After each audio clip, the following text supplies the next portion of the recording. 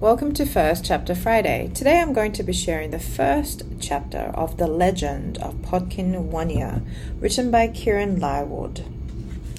It's a fantasy story and it has beautiful maps drawn inside. Chapter 1, A Bard for Brembelemers. Crunch, crunch, crunch. The sound of heavy footsteps trudging through knee-deep snow echoes through the night silence. A thick white blanket covers the wide slopes of the band of hills known as the Razorback Downs. Moonlight dances over it, glinting here and there in drifts of sparkles, as if someone has sprinkled the whole scene with diamond dust. It is perfect, untouched except for one spidery line of tracks leading down from the hills towards the frosted woodland beneath. Crunch, crunch, crunch goes the footsteps of the trackmaker. He is hunched and weary, using a tall staff to help him through the snow. He might have been an old man if it hadn't been many hundreds of moons since men trod those lands. Move closer, instead you will see he is a rabbit, walking upright in the way men once did, his ears hidden beneath the hood of a heavy leather cloak, fierce eyes peering out at the wintry midnight world. The thick fur on his face and arms is dyed with blue swirls and patterns, which marks him out as a bard, a travelling, storytelling rabbit, a wanderer with nothing on his back but a set of travel-worn clothes and a head stuffed full of tales and yarns, old, new, broken and mended, just about every story you ever heard and many more yet to be told.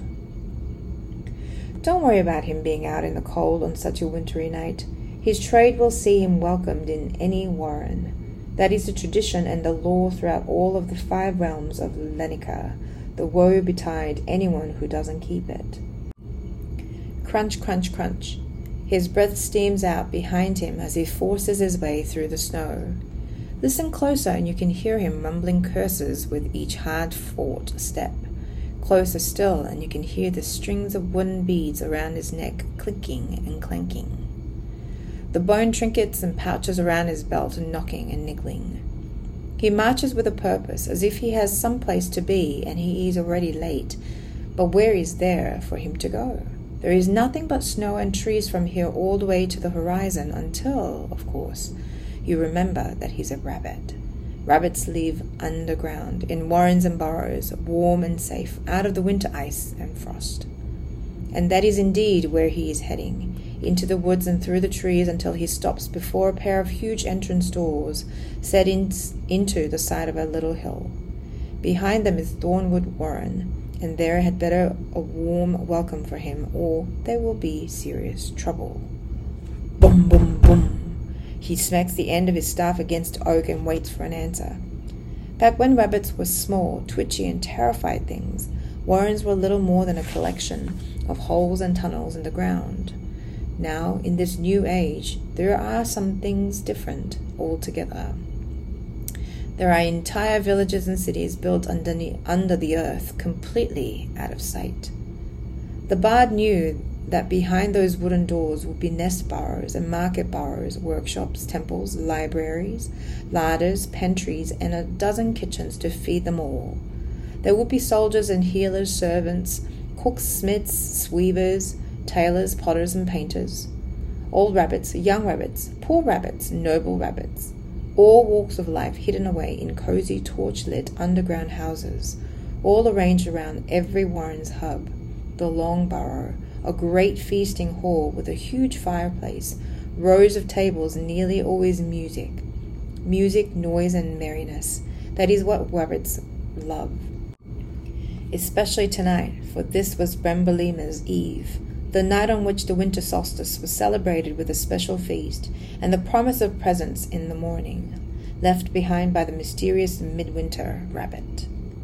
And stories, of course, special stories told by a visiting bard, that is if he ever got inside the place.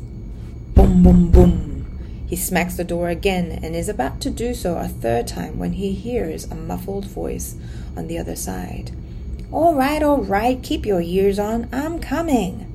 There are more words about stupid people being outside on this kind of night, but luckily the heavy wood absorbs most of those.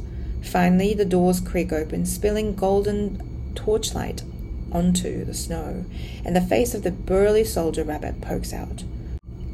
"Who in the goddess's name are you?" he says, glaring at the stranger. Beneath the hood, the pale green eyes glare back. "Is there any way to treat a bard, come to tell tales on the eve of the Brambleemers? Is that how the old ways are kept here at Thornwood?" Even though the soldier rabbit is the size of a small armor-clad mountain, something about the bard makes him tremble a little. "Sorry, sir," he says, and pushes the door open further with his soldier. "Come in and share our hearth on this midwinter night." "Midwinter, Turniphead," corrects the bard, stepping into the torchlight and the warmth. The warren doors close behind him, and he shakes the snow from his cloak with a shudder. "Now, which way to the fireside?" And he strides off down the paved entrance hall as if he has been here 100 times before. "What's a midwinter Turniphead, then?" mumbles the puzzled guard, before turning to trot after him. Just as every warren is carefully built around the long barrow its center, the rabbits inside are organized around their chieftain. He is the leader of the tribe, just as his father was before him, and his son will be after. Between him and his wife, all the warren decisions are made, all the arguments are settled, and all the feasts and festivals organized. In Thornwood, the chieftain is Hubert the Broad, a great big-bellied lob rabbit with brown and white patched fur, ears down to his knees, and a stomach you could build a house on. He is currently sitting on his throne at the head of the feasting table, a bramble crown on his head, and his great piebald stomach bursting the seams of his tunic. He is singing a merry song about the midwinter rabbit getting stuck in his burrow, while all the rabbits sit laughing at his feet. When he sees the bard enter, he stops, stands and raises his drinking horn in salute. "Welcome, bard," he shouts in a voice that shakes the earth from the ceiling. "Welcome on Brambleemers Eve." "That's more like it," mutters the bard, shrugging off his leather cloak. He keeps his hood on, but the light from the fire still shows off the swirls and whirls of blue patterns dyed into the fur on his bare arms. "I thought you weren't coming," says Hubert, "but Brambleemers Eve is full of surprises. Will you sing for your supper?" The bard chuckles. "My voice is too old and cracked for singing." He takes a seat by the fireplace and warms his hands, "but I might be persuaded to tell a tale or two." "Bring this man some food, quick, sharp!" Hubert shouts, flickering his ears at his cupbearers. They scurry off and return moments later with a bowl of buttery turnip soup and a platter of cornbread. The bard tucks into it like a rabbit starved, and finishing it, wipes his mouth with the back of his paw. "I suppose that deserves a tale," he says. "What would you like to hear?" The liver rabbits, swarming at his feet, all crying out at once, "Beer Bunny! The Fisher Rabbit! Podkin 1 Ear!" "Did I hear someone mention Podkin 1 Ear?" says the bard, settling further into his chair. "Podkin the Horned King, the Moonstrider, Podkin of the Magic Knife?" When the little ones nod their heads and shriek with excitement, he folds his painted arms and tugs at his beard. "I do know some tales of that one, but they will be different from those you have heard.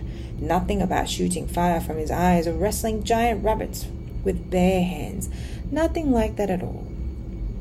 "What kind of tales, bard? Why are they different? Why won't there be fiery eyes and giants?"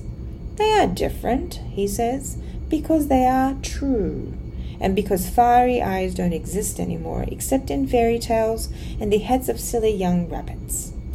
The bard waves a hand for silence, and then he begins. And that was the first chapter of The Legend of Podkin 1 Ear. This book has great reviews and was very, very popular, so we have got ourselves a copy. It is in science fiction under LAR for Kieran Larwood. I hope you enjoyed it, and I'll come and visit you with another chapter next time. Take care, my readers. Bye for now.